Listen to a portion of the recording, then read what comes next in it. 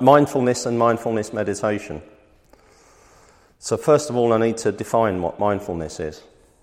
Mindfulness is the undistracted awareness of the experience of the present moment. It's like a little bubble that follows you around wherever you go. So right now, our sensory present moment consists of what we can see and hear and smell and whatever we can taste if we've just had something to drink or eat. There's all of the other senses, of which there are many, and then there is also whatever thoughts we have and whatever emotions we have. So emotions, being what they are, they tend to be a background emotion, so you can be anxious. So if you're anxious right now, that's part of your present moment, so that's mindfulness. If you're aware of your thoughts, then that's mindfulness as well. When it stops being mindfulness is when we're in this autopilot where the mind has taken over and where the priorities of the 21st century intervene between our experience and our awareness of it. And the way that happens, we're all overloaded, and some of us are overwhelmed with tasks and priorities and things to do and worries, and we're rehearsing for things and going through things in our mind, processing them and so on. And modern life's so complex that if you let it, it will fill your mind from the time you wake up to the time you go to bed. And you do this and you find yourself on a kind of hamster wheel. And that's one of the reasons that mindfulness has become so popular, because it isn't that. So one of the great things about mindfulness isn't what it is, it's what it isn't. It isn't the repetitive, persistent, compulsive thoughts. So it came from the East as a concept. What's happened is, in the West, there's a kind of taboo has arisen about the nature of the mind. It's just not spoken about. It's not discussed. The psychology studies people's behaviour and how they respond. So to a psychologist, they do or say things, or they initiate some initiative to help someone in some way. Then in their mind, stuff happens, and then that person behaves in a particular way as a result of it. So that the psychology is to do with the input and the output. Neuroscience is having a crack at understanding what's going on, but it's a very fuzzy perspective. Knowing that a certain part of the brain activates when different things happen is useful, but it doesn't actually tell you very much. Yeah. And it's easier for it to become incorrect if you rely on that. So, because this part of the brain's activating, it means something. Because we don't actually know enough about the brain to be able to rely on that. And it's very, very easy to misinterpret it. So cognitive psychology and cognitive neuroscience work in that area, trying to map the thoughts and emotions and responses and behaviours and so on and so forth to how the brain operates, but we've got a long, long way to go. In the interim, it's probably best to say, from the perspective of psychology, you do things, people behave in a particular way, and you're correlating that, you're noticing that if you say or do this, or if they change something about their life, then subsequently there's an outcome. And so some of those things are useful and some of them aren't particularly useful. But in the East, this taboo doesn't exist. In the East, people learn to become familiar and comfortable with their minds through meditation. That's what it does. That's the purpose of meditation, is to become familiar with your mind. And that familiarity with the mind helps us to be comfortable with the mind, because it can be a scary place because we don't understand it. So if you think about this, on this very iPhone, I've got an app. Shut the door. I've got an app called Track Your Happiness, which was developed by a couple of Harvard scientists in about 2008, and it was distributed onto about 3,000 iPhones, and it would go off at certain times during the day, and it would ask you, 10 minutes ago, what were you doing? Was your mind wandering? And how happy are you now? And from that we learned that people's minds wander about 50% of their day. It's 47% to be exact, so it's so close to 50 as makes no odds. And you think to yourself, my mind isn't wandering, but the actual reality is, while your mind's wandering, you're not aware of it. By definition, that's what mind wandering is. It's your wherever your mind's wandered to. You're having a conversation with somebody, you're listening to what they've got to say, you're formulating what you're saying or doing, and or going back over something in the past, a thing called rumination, and this is how we spend our lives. But where was your mind wandering lesson at school? Where was the mind lesson at school? This is what the mind is. Yeah, doesn't exist. So it has become a bit of a taboo, and that's really not helpful. And one way it's not helpful is because it's very easy to have a competitive and confrontational relationship with your own mind. Yeah. Things like procrastination and perfectionism and addiction and all of the places where what they call in the East the monkey mind pushes back and it makes life difficult for you. All of those places, our society's got nothing to say about it, except that there's something wrong with you. So if you're an addict, there's something wrong with you. If you're procrastinating, there's something wrong with you, despite the fact we know it's almost universal. You've only got to look at university students. All university students procrastinate, almost invariably. Tiny fraction of them don't. That tiny fraction's got other problems. I'd prefer to be a procrastinator. So that's the kind of background of mindfulness. What we have to do today is come as close to experiencing it as we can, and I can teach you that with a practice. And the practice is not a meditation, but it's something similar to a meditation. But the experience of mindfulness is more of an absence of things than it is actually an experience. And what it is the absence of your mind being drawn away from the present moment. That can happen through thoughts or emotions. So if your emotions are uncomfortable enough, they can become overwhelming, and then it just constantly pushes you back to wherever those emotions are created. Those emotions, they're like a goad, which is something that you use to force animals to go in a particular direction. You goad them, you push them. This is part of our internal experience.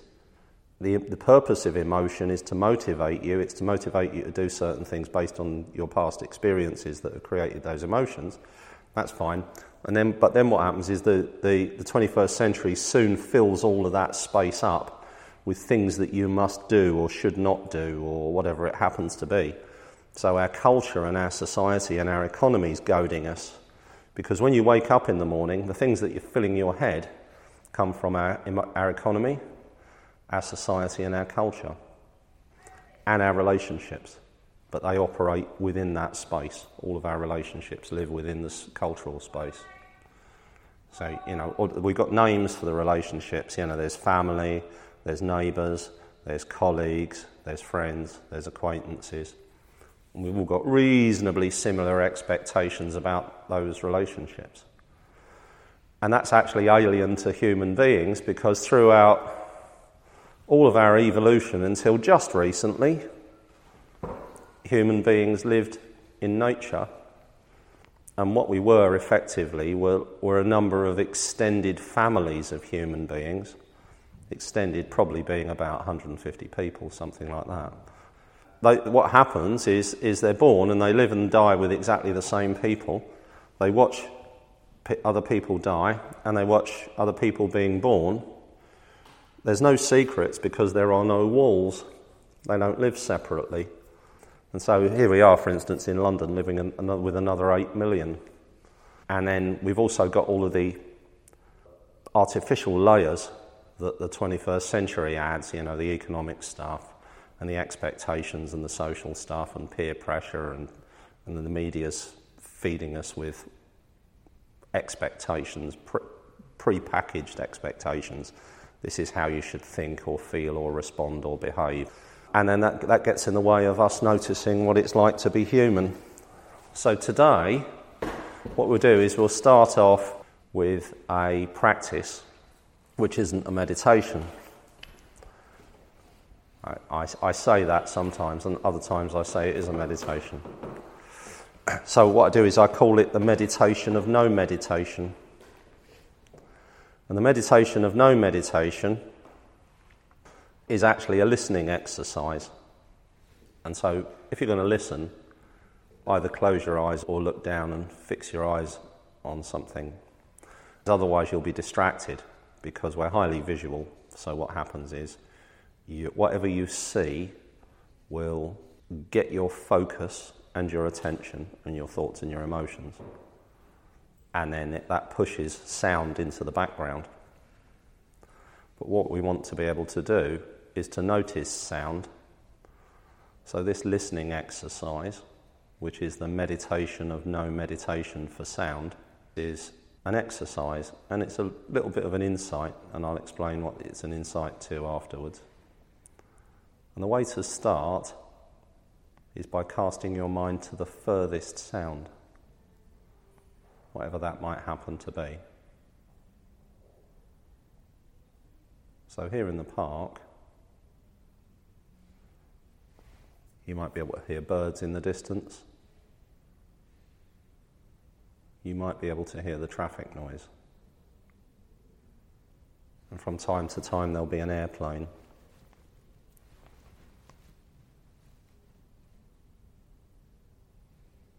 So if it's an airplane, it could be 5 miles away. Traffic noise, half a mile, something like that. And then there are all of the other sounds between the edge of what is basically like a bubble.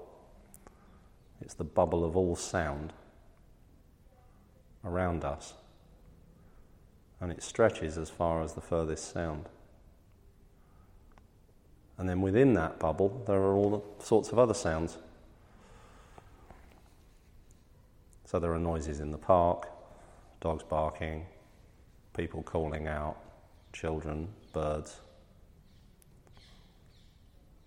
And then in the building, there are sounds. There's people walking around, speaking, doors opening and closing. And then there are sounds in this room. There's movements in the room, the sound of my voice, echoes. And what the mind tends to do is to focus on a specific sound. And then it'll hunt for another sound and it'll focus on that. But what this is an exercise in is in noticing all sound. So to notice all sound, it helps for you to become aware that you're here, sitting here, at this centre of the bubble of all sound.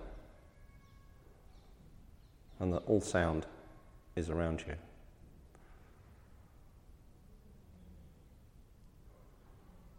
And what we're doing is resting in the centre of all sound.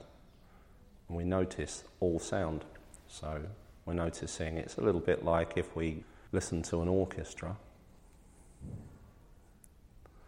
At some points, an instrument will take over the theme. And then we're focused on that instrument, and then the entire orchestra takes over the theme. And so it's the difference between listening to individual sounds, and all sounds is the same as listening to an individual instrument or listening to the entire orchestra.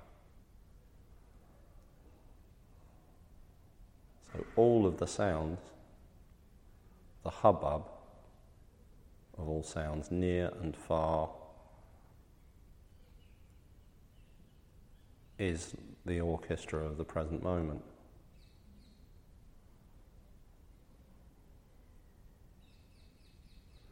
And we notice that we're at the centre of it. Because if our hearing's okay, then we'll notice the sounds that are behind us, to the left of us, to the right of us, above us, near, far. And what that does is that helps to locate us.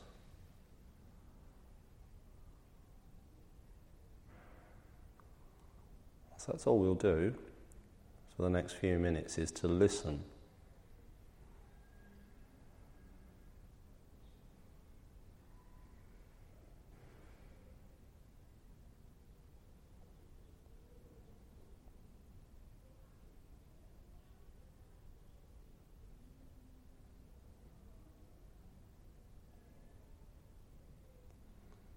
What we're doing is listening to the hubbub of all sound.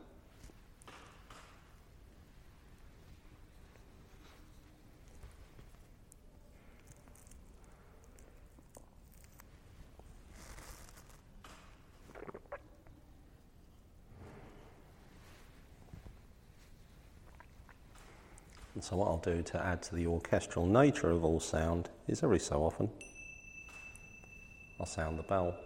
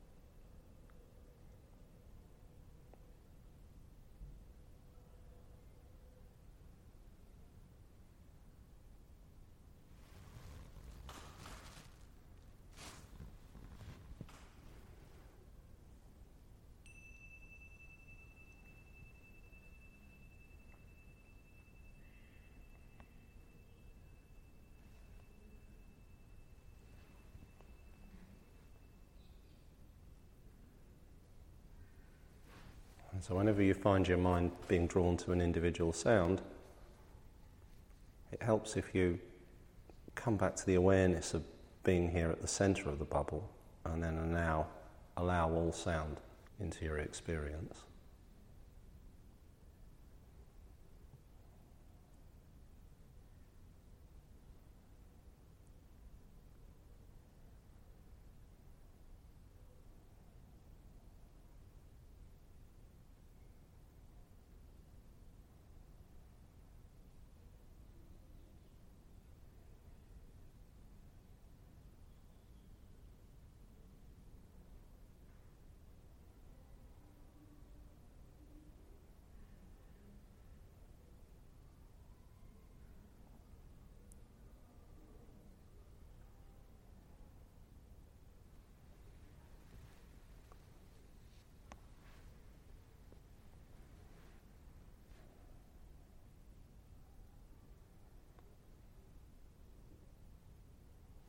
So in your very own time, return your attention to what's surrounding you, maybe noticing what you can smell and taste.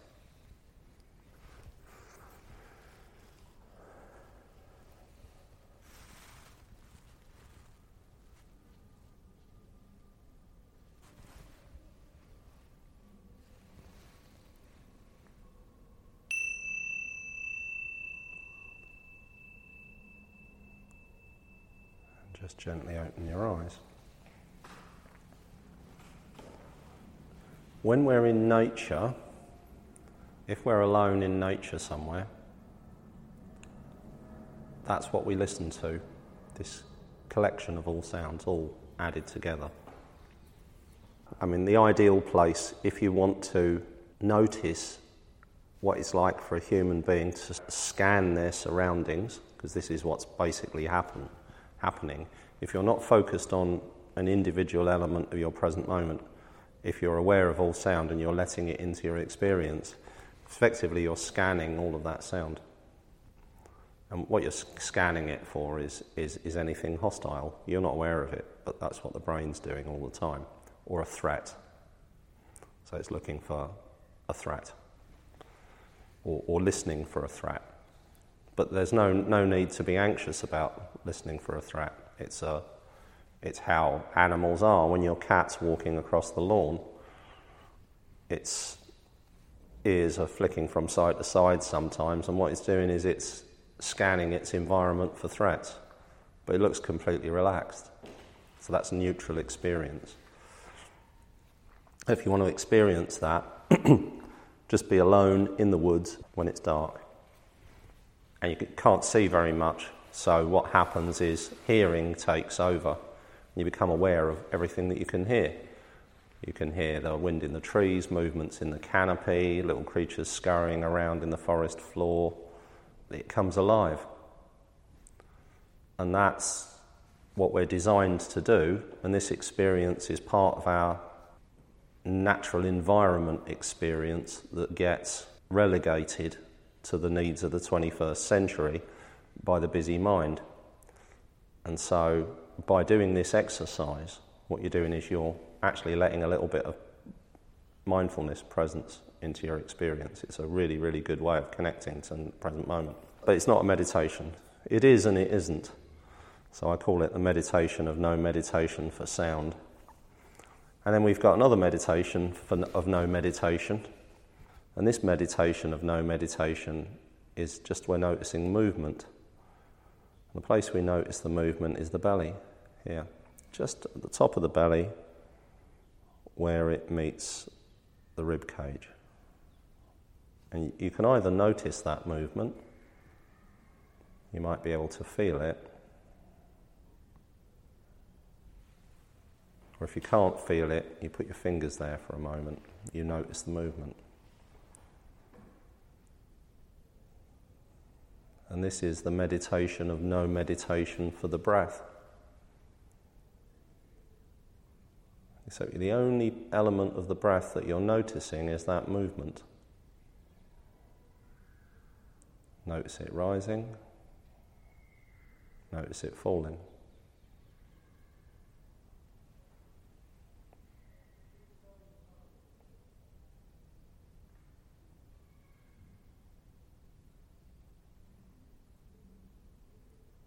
And that's all we're doing.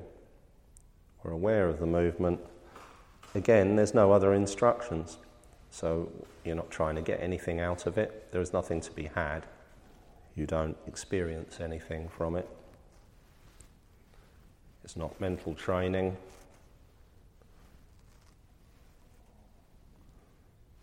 It's just a practice, and it's called the meditation of no meditation for the breath.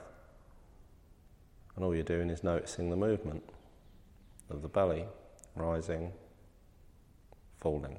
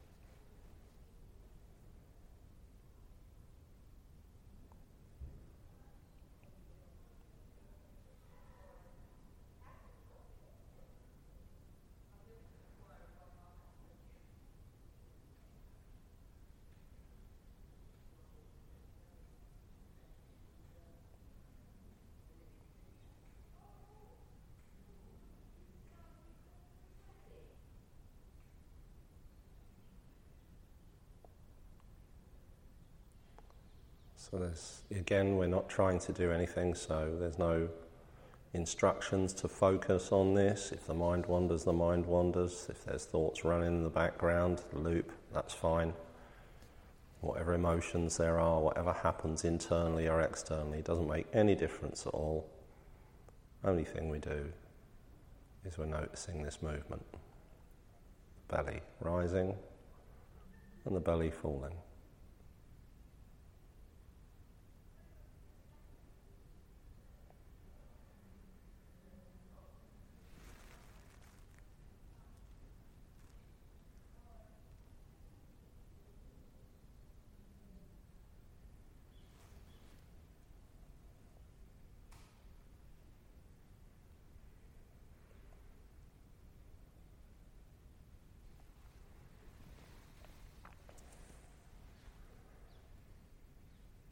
Okay, so again, gently return your attention to your surroundings and open your eyes. Why do the belly instead of the nostrils? Because it's easier. It's easier. If anybody finds an unsatisfactoriness about noticing the breath, it will be more likely by them noticing the breath in the nostrils. The other thing is you're not really noticing the breath. What you're doing is noticing the movement. So it becomes minimized.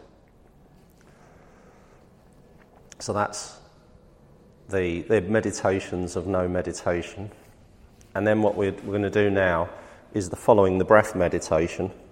This is the key mindfulness meditation. So if you want to learn mindfulness, what you're doing here is we're training ourselves to become aware that we're unaware.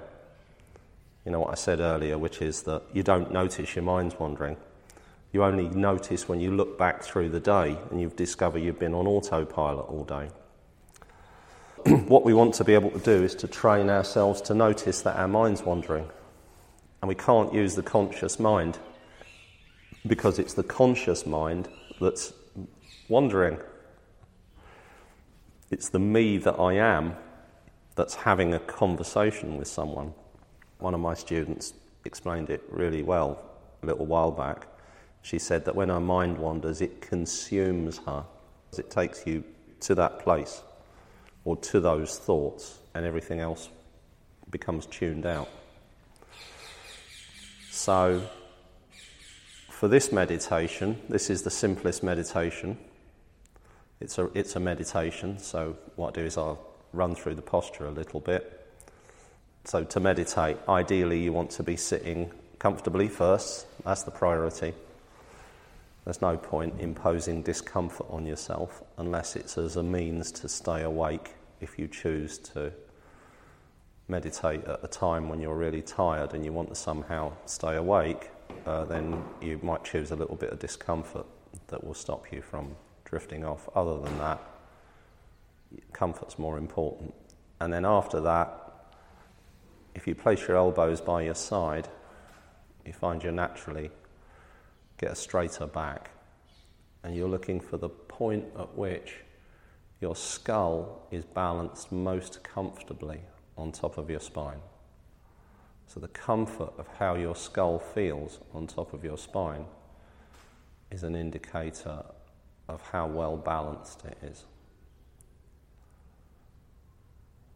And so the spine is as straight as is comfortable, and it's balanced on top of the pelvis with the elbows by the side and the skull balanced on top of the spine. If you place your tongue gently up against the back of your top teeth, provided you don't have a cold, of course, then you'll notice you breathe naturally in and out of the nostrils. And that's ideally where we're noticing the breath for this. You can close your eyes, or if you prefer not to, just look down past the tip of your nose. and fix your eyes on something that you can see. That's just so you don't get distracted by anything that's going on around you. And allow yourself to become aware of the sensations in the nostrils, the breath. So this is a very simple meditation. It's called Following the Breath. It consists of 4 lines in the script. Notice the breath. Mind wanders. Return the attention to the breath. Repeat.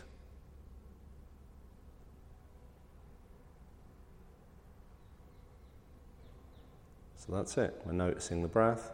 The mind will wander.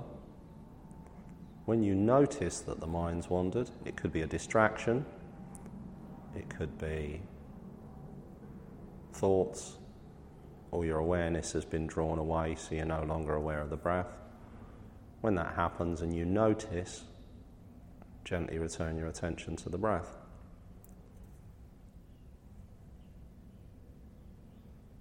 So it doesn't matter if the mind's busy or not, it doesn't matter if there's continuous train of thought. All we're doing is staying in contact with the breath because it is a reality check for the present moment. While we're aware of the breath, then we know we're present. We'll practice this for a few minutes. I'll begin and end the meditation with a bell. It's called Following the Breath.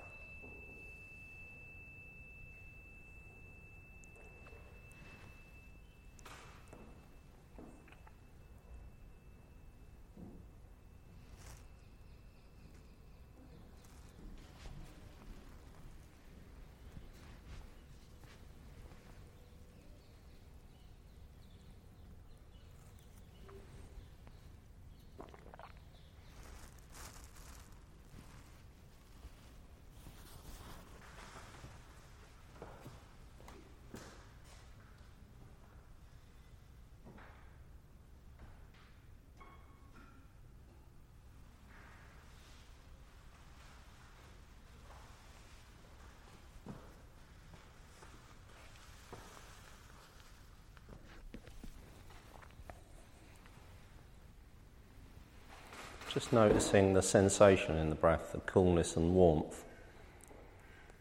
Noticing the breath rising and falling.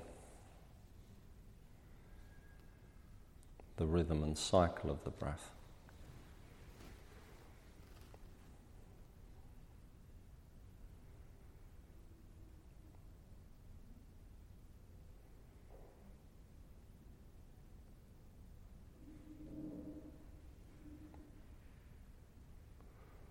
So we're not setting up a competition for the mind to be quiet or for us to stay focused on the breath, because that makes it counterproductive. All we're doing is we're spending some time doing this, and while we're doing it, whenever we notice our mind's wandered, come back and notice the breath.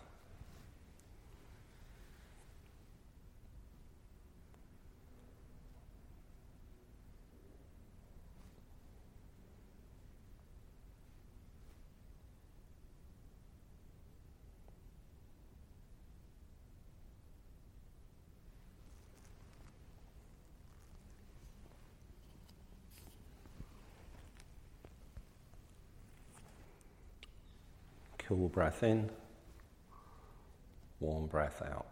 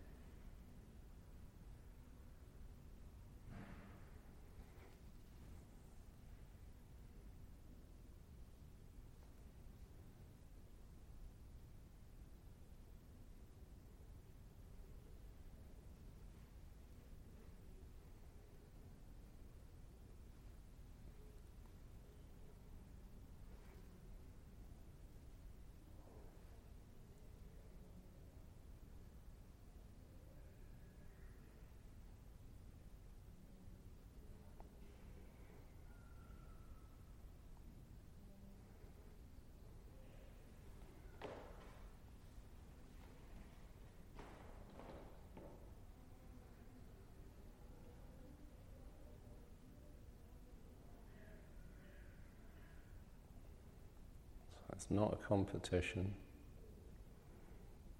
The mind wandering is a key part of the exercise.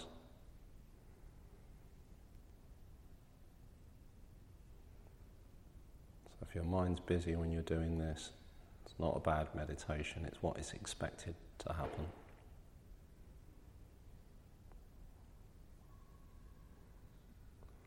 The mind wanders 1,000 times. All we do is gently, patiently, compassionately return our attention to the breath 1,000 times.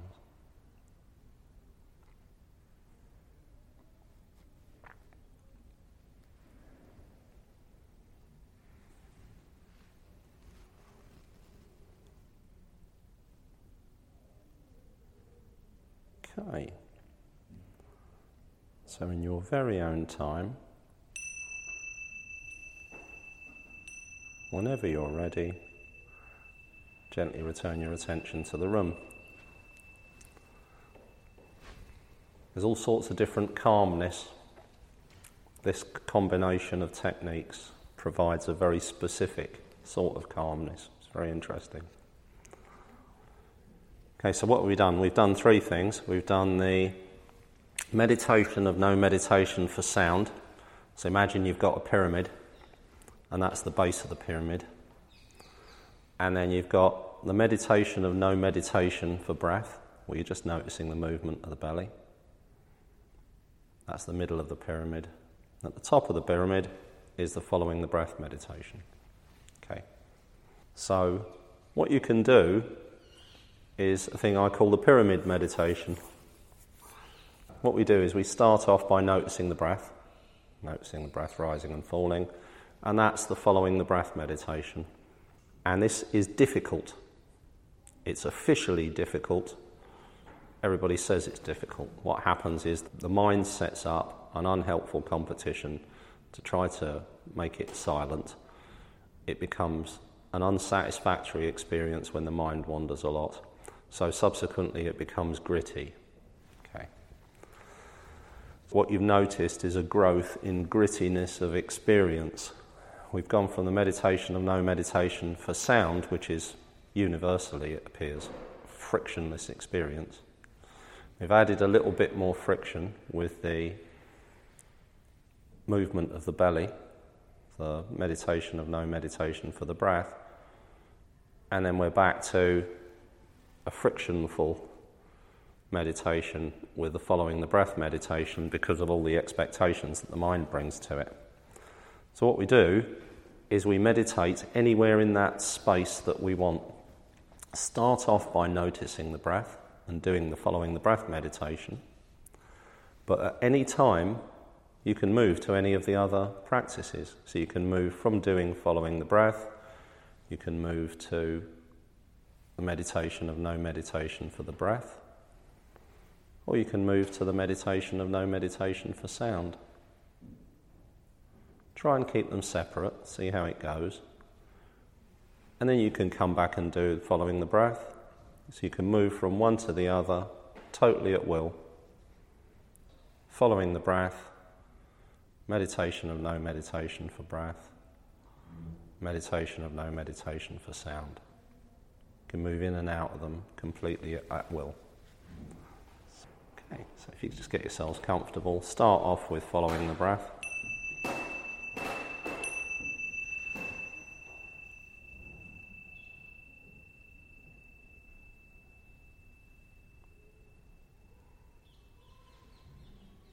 You can move whenever you want to anywhere. You can stay in one, you can move from one to the other, in any direction, at any time. Remembering that to learn mindfulness in your day, following the breath is how it happens, not through the other two.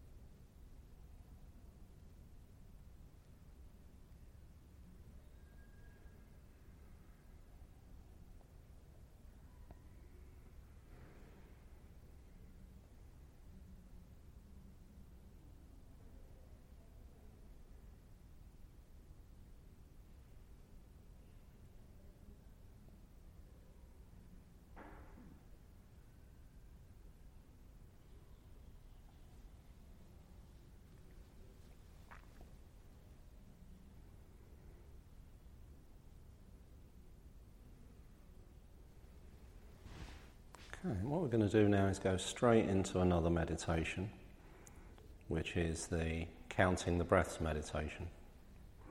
So I think you've all done this, but if you can't remember it, all you're doing is noticing the breath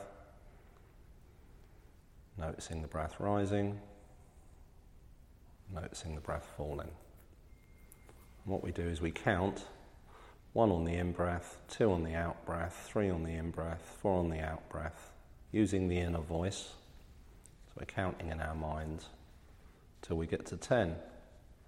When we get to 10, start at 1. When we lose count, start at 1. So that's 1 on the in-breath, 2 on the out-breath, 3 on the in-breath, 4 on the out-breath up to 10. Get to 10, start at 1, lose count, start at 1. Let's practice this for the next couple of minutes. It's called counting the breaths.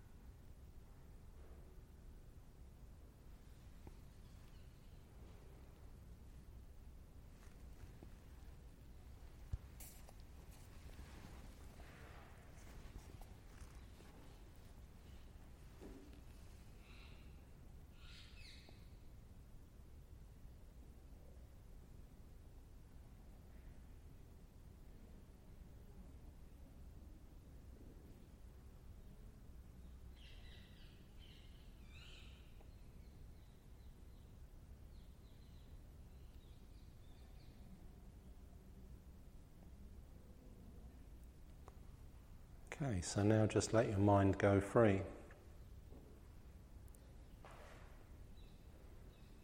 Let it go wherever it wants, let any thoughts arise. Take you wherever it wants to go.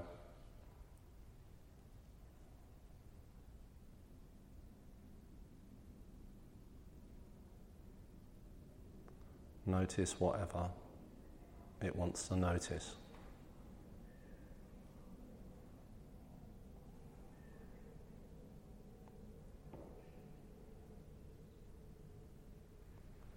So you're then at the centre of your experience. And you might be noticing sounds, sensations, thoughts, images in the mind. You might be looking around you, what you can smell, what you can taste, any emotions, anything like that. Just letting the mind go wherever it wants.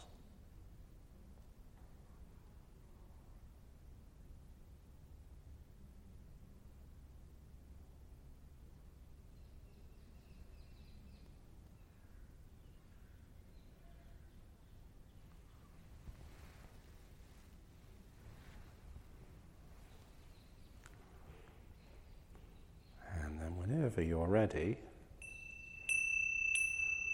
Noticing what you can smell and taste, the sensation of sitting.